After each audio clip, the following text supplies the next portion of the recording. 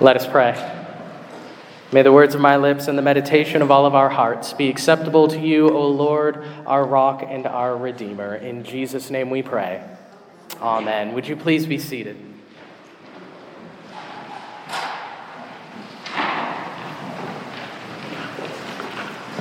When you think of the end of things or the afterlife, what do you imagine? What do you picture? If you're anything like me, I often, at least used to, picture life in the clouds, right? Leaving this hard and dark world to live in a better place somewhere up there. With all the pain and suffering in the world, we want the words of the old spiritual song to be true. When I die, hallelujah, by and by, I'll fly away. At times, this world definitely seems like a place to escape, doesn't it? Think about even how we use our time. It's kind of built in with escapism, right? The amount of time we spend watching TV or movies or playing video games or all of these things that we do to try to escape the world. It's interesting, though, that when we read what Jesus had to say about his return, and when we read these last few chapters of Revelation as we are this Advent, we don't actually see escape. The end of history is less like that spiritual song, as great as the song is, and more like the words of Tolkien's incredible character, the admirable hobbit Samwise Gamgee. Toward the end of The Lord of the Rings, The Return of the King, Sam sees his old friend Gandalf, and he says to him, "Gandalf, I thought you were dead, but then I thought I was dead myself. Is everything sad going to come untrue? What's happened to the world?" What's happened to the world, Jesus might say to Sam at the end of all things, is that yes, everything sad has come untrue. That is what the end is actually about. Not escaping this world, but the hope in the promise of recreation, of all things being made new. That is what Revelation 21 shows us. All things being made new. And so this morning, we're going to speak about recreation, about what Scripture shows us being recreated and what is gained by recreation, why it's so much better than the escapism that we want to embrace. And so let's begin with looking at recreation, the truth that the end is actually a new beginning. Beginning in verse 1, we read this: "Then I saw a new heaven and a new earth, for the first heaven and the first earth had passed away, and the sea was no more. And I saw the holy city, New Jerusalem, coming down out of heaven from God, prepared as a bride adorned for her husband." Right away in this first verse, we are having some assumptions challenged, because our assumptions have actually got the direction of things wrong. We think we go up, right? We fly away. But what we see here is the New Jerusalem, the new and glorified city of peace coming down, coming to us.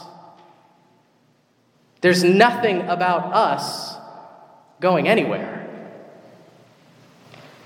In my early days as a Christian, when I thought about what the new heaven and the new earth was going to be like, I have to admit, I kind of pictured something like the Lord teleporting us Star Trek style off of this planet and onto a new one, a more perfect one. And that's where we would get to stay with him. And then he would just wipe out the old one, right? He would destroy it as if it was never there at all. As fun as it would be to be teleported, that's not anything close to what we read here, is it? That's not what happens here at all. The new heaven and the new earth, they aren't new because they're somewhere else, but because they have been made new through the work of God. All creation is purified. Sin and death are cast away forever. Right? Remember what we read last week, those portions of Revelation 19 and 20. They were celebrating the victory of God, celebrating the final judgment of God and his victory over Babylon and all that is evil. This now comes after that. Evil has been defeated. God has triumphed completely. And the sin that caused the fall of mankind and all creation has been destroyed forever. That is the work of recreation. God acting just as he did when Christ first came to see his people and his creation live freed from all that has plagued us. You see, friends, recreation is far more in line with classical biblical Christian theology than escapism ever has been. After all, when Christ came, he came to make us new, right? Remember the words of Paul from 2 Corinthians 5. He says, "Therefore, if anyone is in Christ, he is a new creation. Behold, the old has passed away, the new has come." The very heart of the work of Jesus Christ is recreation. Taking the sin-stained me and you and covering us with his righteous robes. And so the end is like what Christ has already begun in us, being extended beyond us out into all of creation. After all, when we think of the fall, don't just think of humanity going astray. All of creation fell. Not one single part of creation functions in the way that it was created to. And so his work is recreating all of it, all that is fallen. Behold, Jesus says in verse 5, "I am making all things new." And so imagine that for a moment. Think about the beautiful things in this world, and there are many. As hard and as difficult as this life and this world can be sometimes, there is countless joys and so much beauty to see in this world. And so think about those things for a moment. Maybe it's that walk on the forest path that you love so much. Or maybe it's the mountain view or the sunset that just causes you to catch your breath. Imagine those things just for a moment. But then imagine them made new, made perfect. As much as you think they're beautiful now, it doesn't even come close to describing what it will be. Imagine seeing life, seeing this world as God created it to be, not marred by sin or death. Imagine seeing yourself that way.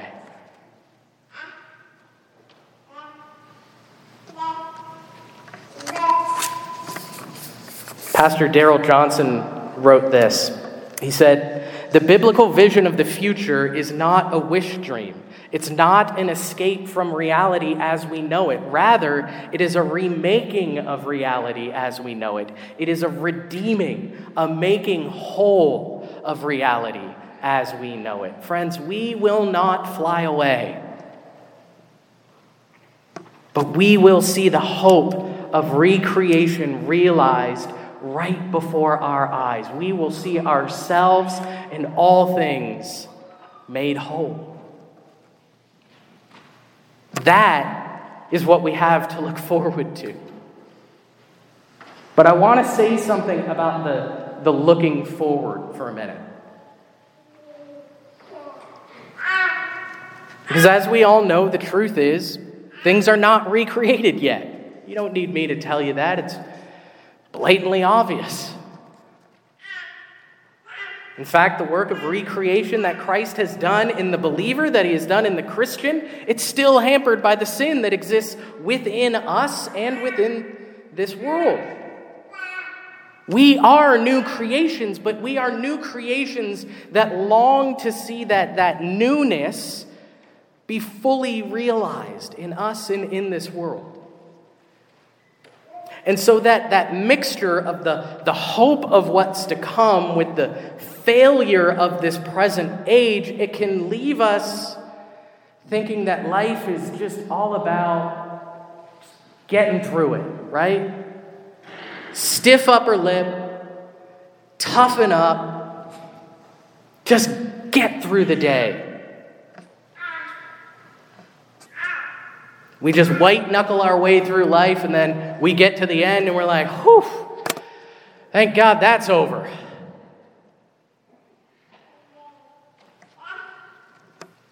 And yet we read this in verse 6. It is done. I am the Alpha and the Omega, the beginning and the end. To the thirsty I will give springs of water of life without payment. The one who conquers will have this heritage, and I will be his God, and he will be my son. Friends, these words are eternally true. These are not just words for the end. They are eternally true. Jesus is the beginning and end of all things. He began creation by speaking it into existence, and he will have the final word. In fact, he is the final word of history as we know it. But we shouldn't allow ourselves to stop at that statement as being just about timestamps in history. We want to think deeply about this. We want to think more fully about this. Yes, he is the beginning and the end, literally, but he is also the purpose of history. He is the end, the goal, the reason for all things. And it is in him that we find our end, our purpose, our reason for being. They are found in Jesus. As I have said many times, the answer to that question that people think is so confounding, right? Why are we here? Stumps so many people. But the answer is quite simple. We are here to glorify God and enjoy him forever. It's what we were made for. Jesus is the reason for our being. He is the beginning and our end. And while all of that will be culminated in this moment of recreation that we read about today, since Christ has come once, that work of recreation has already begun. Since he has invited us to drink the living water that he gives, we who believe in him, we are granted glimpses of that recreated life even in the here and now. It is still marred by sin, yes, the sin that's in and around us, of course it is. But as the new creation that Paul tells us we are, with Jesus as our purpose and our reason for being, we get to have these foretastes of the world to come, the hints of the world made new. Just as Holy Communion is a foretaste of the marriage supper of the Lamb that we read about last week, so we are given moments of following Jesus which serve as a foretaste of everything sad coming untrue.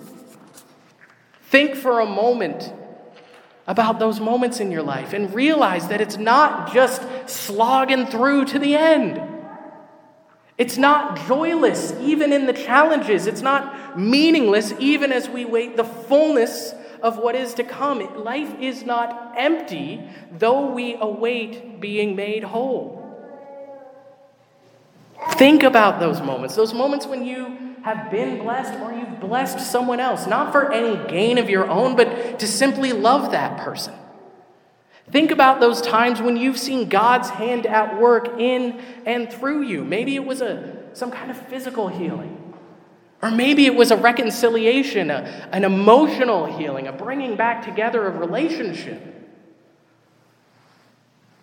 For me, it's often when the Lord calls one of my friends to faith in him, and it's usually a friend that I assume there was no chance they would ever believe in Jesus. Jesus once again showing me that I know nothing.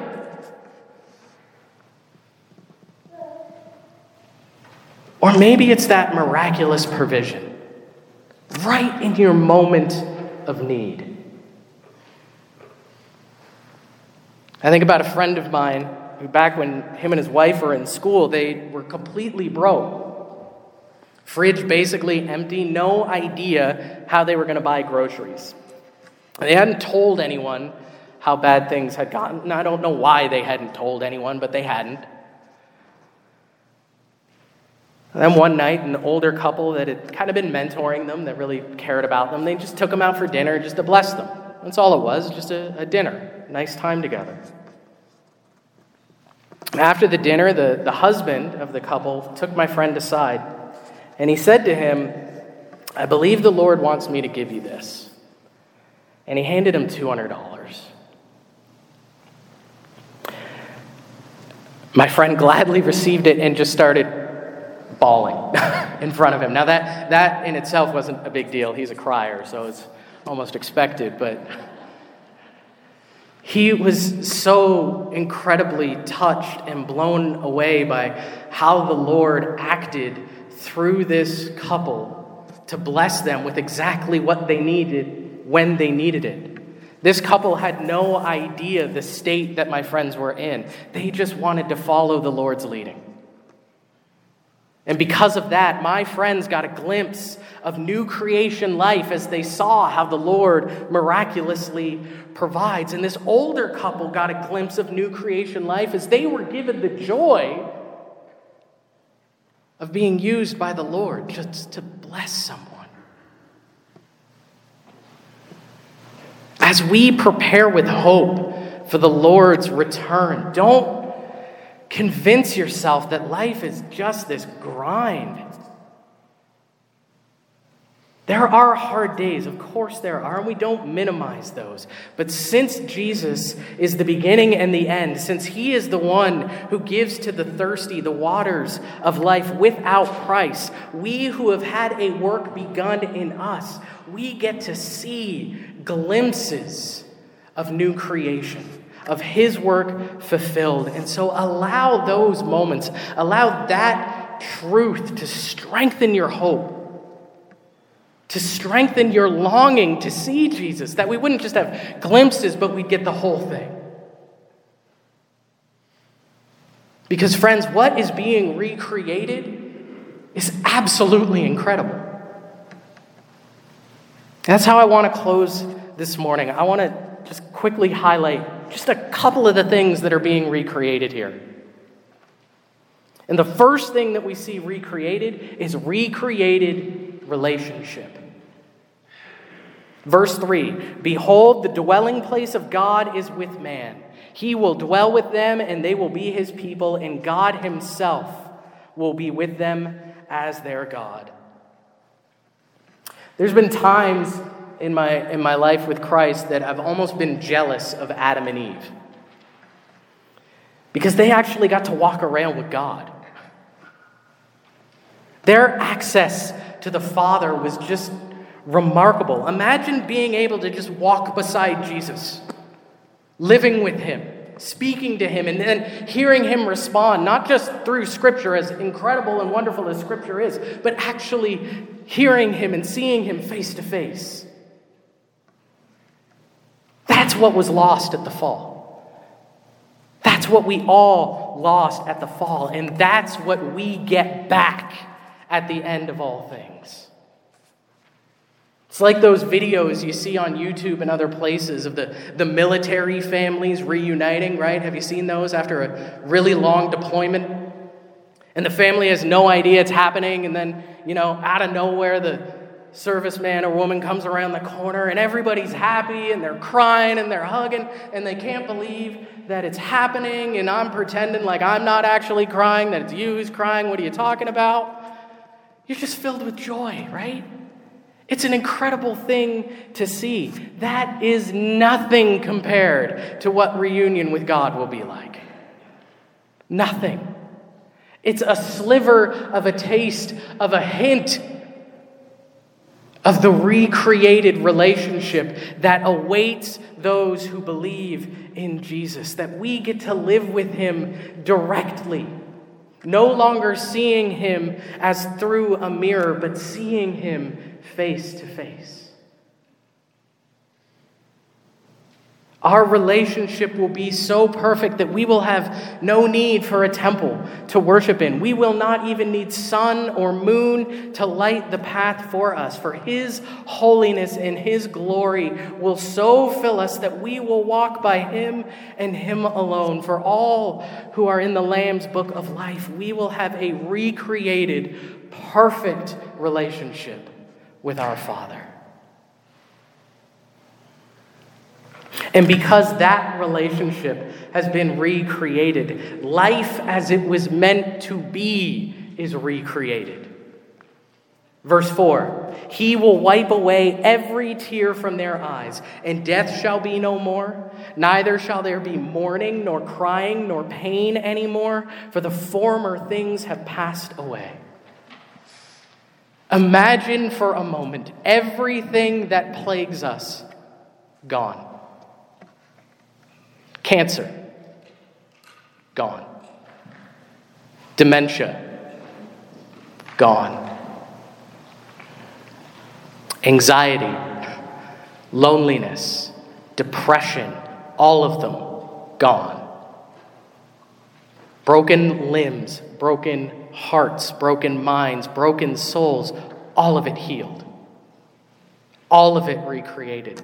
All of it perfect.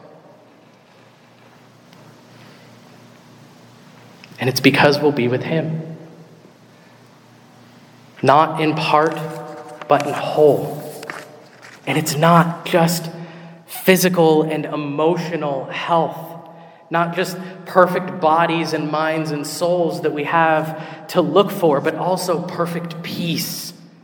Perfect security, because there's nothing to fear anymore. The everlasting life that awaits the believer. It is so secure that when we read about the New Jerusalem coming down from heaven, the way that it is described in minute and exacting detail in verses 12 through 27, we read there of these high walls and these 12 gates with 12 angels firmly rooted on 12 foundations. And there's so much that we could unpack there if we had the time. But the point is simply this. This is a place that no enemy could ever breach.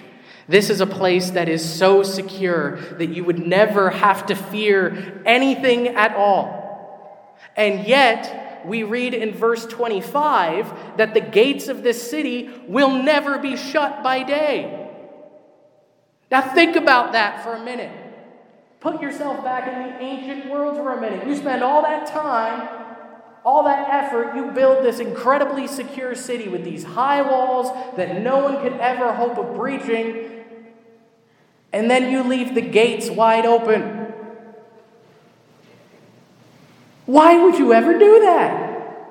You kind of negated the point of the whole building, didn't you? Except if there are no enemies anymore. If everything there was to fear, if everything there ever was that could harm you is gone, then you have no need ever to shut the gate. You have perfect security. All that is detestable, all that is harmful, it has been cast away so that all that is left is perfect goodness, peace, and life. The gates are flung wide open and they're left wide open because we're with Jesus. All there is perfect goodness, perfect love. I can't speak for you all, but that sounds a whole lot better than some kind of escapism. I can't speak for you all, but I don't really want to fly away from that. I want him to come. He can't come soon enough. But history is coming to an end, friends. It is. And what an end it will be, because it is the end of all that is wrong, the end that God has always desired for us. The wonderful pastor theologian Eugene Peterson wrote this: "The biblical story began quite logically with the beginning. Now it draws to an end, not quite so logically, also with the beginning. The sin-ruined creation of Genesis is restored in the sacrifice-renewed creation of Revelation. The products of these beginning and ending acts of creation are the same: the heavens and the earth in Genesis, and a new heaven and a new earth in Revelation. The story that has creation for its first word has creation for its last. We will not fly away. We will be made new." Creation has the last word because he who spoke the first word of creation is the one who has recreated. He is the beginning and the end. He is the purpose of all life, and all life finds its hope and peace and life in him. And so when Jesus comes again, we will not fly away. We will not escape from this world at all. We will be with him.